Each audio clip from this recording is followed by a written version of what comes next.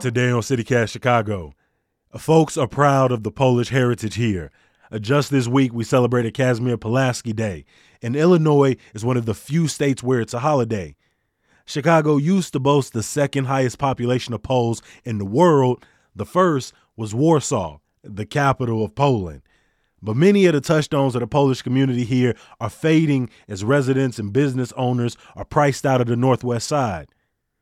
We take a trip to the historic heart of Polish Chicago, the Jackowo neighborhood. It's Thursday, March 10th. I'm Jacoby Cochran, and this is CityCast Chicago.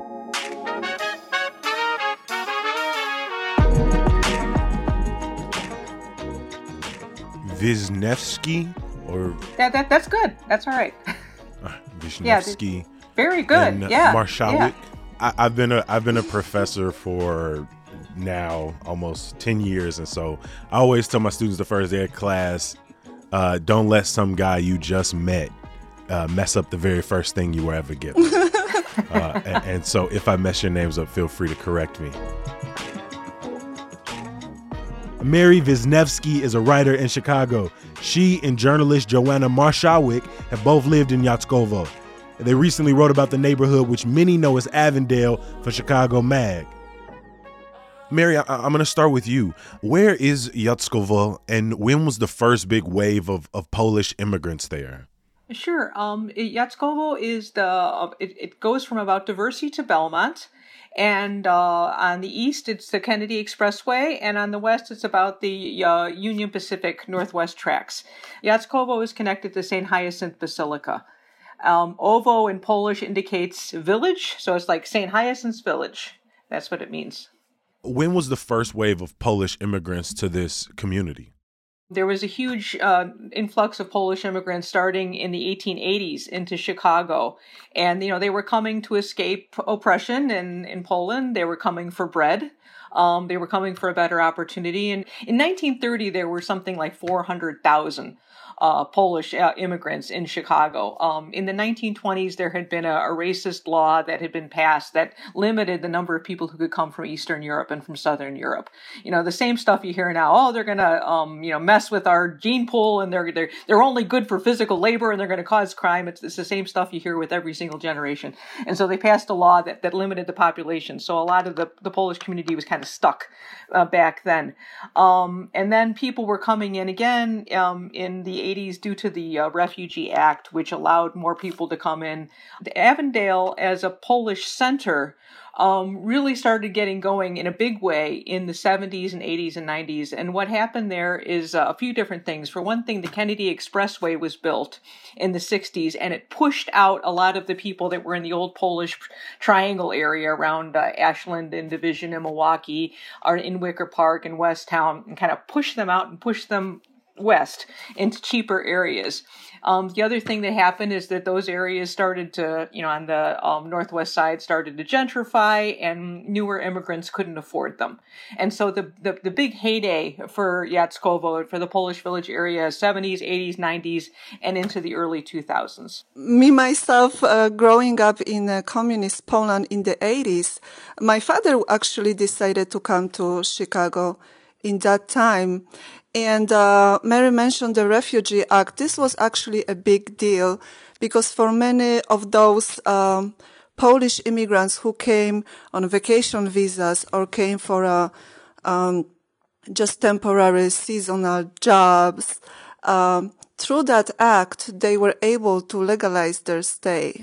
I remember when I was a child, I remember that word, asylum. I actually didn't know very well what that meant, but later I found out, listening to my dad's stories, that a lot of people he met in Chicago, a lot of people he met in Jackowo in the 80s, at that time applied for political asylum, and that allowed them to be here.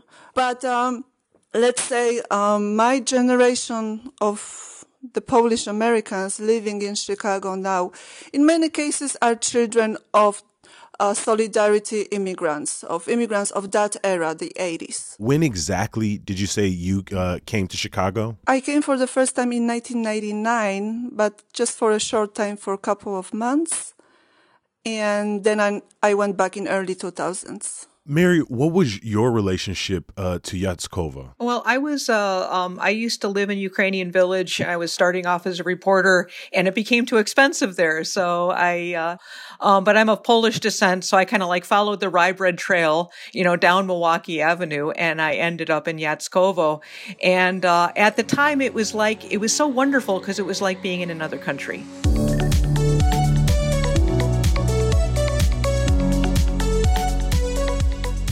You'd walk around and you'd hear Polish, and you'd see people out on their front porches playing chess, and you'd see these women walking around in high heels and their hair done up while they're going to the laundry because everyone was very concerned about their appearance. And it seemed like people were working at all hours, and there was always a party going on. I was living across the street from the Café Laura, and I was living near the Marilla Polonaise, and there were always crowds of young people, done up to, they've been working for a 60-hour week, and it was time to party, and they were, going to listen to techno rock, or they were going to listen to bands from Poland, and it was really exciting. It felt like being a part of something that was really new and different and interesting.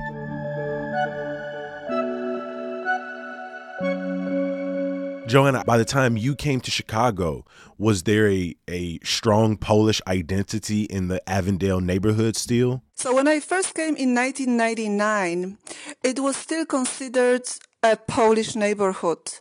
And it looked and it felt very, very Polish. I didn't really like it. I thought it was kind of like the time stopped there. So I thought it was ugly. It was gray and sad. The buildings were so close together. It didn't. I guess I was expecting to see the skyscrapers right away, but it was very busy. There were lots of businesses, lots of parties, a lot going on, but visually it was not too appealing. And I thought it was also kind of dirty, crowded, houses so close together. So I did not like it that much. I appreciate you keeping it so real. You was like, I'm going to be real with you, Kobe. The people were speaking Polish, but it didn't feel like Polish. But I have to tell you, so this is where I started, and that's where many Polish immigrants started. Now, 20 years later, when I took a walk through that neighborhood, and I saw what's going on, that it's so different, that the businesses and the stores that I visited that first summer are disappearing. And even those, what I consider ugly shopping windows are disappearing, I really felt very sad. I guess all Polish immigrants have that big, big sentiment to the place where they started. And that was Jackowo.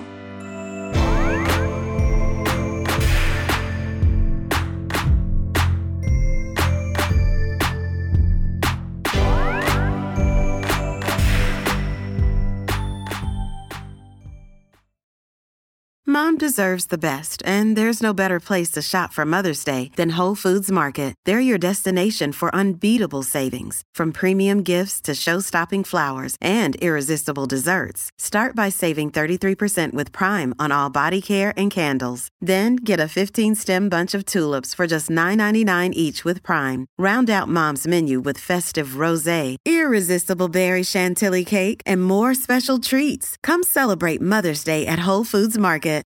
Joanna, can you talk about the changes in Avondale from Polish to Hispanic over the last couple of decades? I believe it's now 62.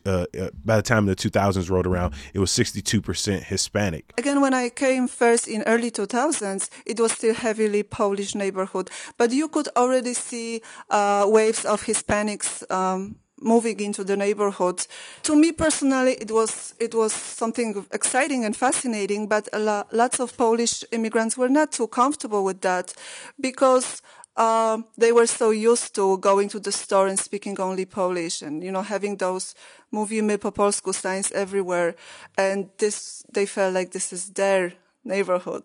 Mary, can you tell me a little bit about, as the neighborhood has shifted, what does retail and business in Avondale look like now for Polish businesses? Well, the sad thing is that not just that so many of the Polish businesses have gone, but that so many of the Hispanic businesses have gone because the immigrants of both groups have been pushed out. I still live in the area. I live near St. Wenceslas, and I've seen over the years building after building getting shuttered or torn down and vacant lots being left and nothing taking its place. I mean, if you have a Polish bakery replaced by a Mexican bakery, that's great. You still get fresh bread. It's wonderful. I love living in a vibrant ethnic community.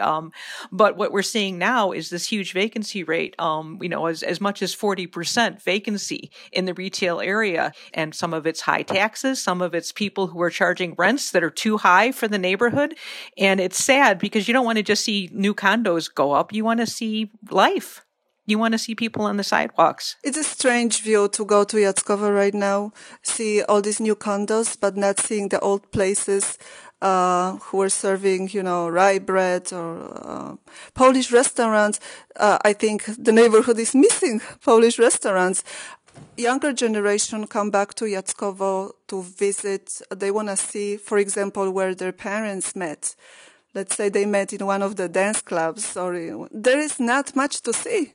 Do you all have any businesses or restaurants that you frequented that are no longer there that you just absolutely miss? Many of them, right? Definitely. Many of them. Yeah, I miss going to Cafe Laura and seeing bands, and I loved. I used to be able to love going to the Orbit restaurant, going to Pashenka's bakery, and getting fresh rolls. I mean, you used to just be able to walk. The only thing that will probably be there for always, let's hope, is the St. Hyacinth Basilica.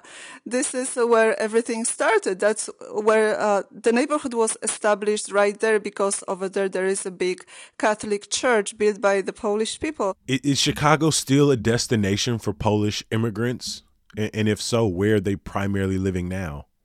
The answer is short. No, it is not anymore a prime destination for the immigrants, for the Polish immigrants.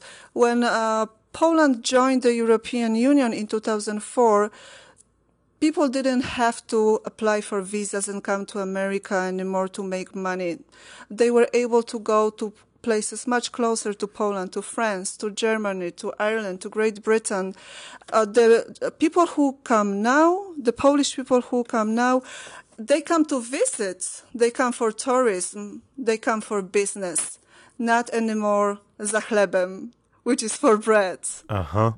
I marked that one in my brain. I marked for bread and for vacation in my brain. Yeah. Chicago may not be anymore the second largest Polish city outside of Warsaw, but there is still a huge population of Polish immigrants here. It's still, in a big way, it's still a Polish city in many ways, but we are just more scattered. We are all over the place. Yeah, if you want to experience Poland, come and eat at Stara Polska, have a beer at the Podlasia Club, go to mass at St. Hyacinth's, and you'll be able to find the old Polish community again. Mary Wisniewski is a longtime journalist in Chicago. Currently, she's head of communications for Cook County's chief judge. Joanna Marszałek is a journalist for Polish Daily News. There's a link to their Chicago Magazine story, The Death and Possible Rebirth of Jackowo, in the show notes. Before I let you go, a little bit of news, y'all. The Chicago Police Department is moving officers from its Bureau of Counterterrorism to patrol CTA locations. The city says it's a response to reports of increased crime on the CTA. We talked in the newsletter this week about local school councils, and Jones College Preps Council voted 8-2 Wednesday to fire Principal Joseph Powers. Yet Powers, who has been principal for 14 years, is accused of financial mismanagement and not doing enough to prevent discrimination. Powers and supporters have accused members of the board of a power grab. And some good news to get you through. St. Patrick's Day is next Thursday, but the city is breaking out the parades this weekend. All three parades, including the Northwest, Downtown, and Southside ones, will be back in action for the first time since the start of the pandemic. Remember, we're collecting stories about what you were doing before the stay-at-home order 2 years ago at the start of the pandemic. You can text us or leave us a voicemail at 773-780-0246. We want your name, your neighborhood, and what you were doing before things hit the fan. Thanks for listening. I'll talk to you tomorrow. Peace. Remember, tell your friends about the podcast, right? Share a little something with them. We trying to do good things. We need, what am I doing? Shut up. All right, here we go.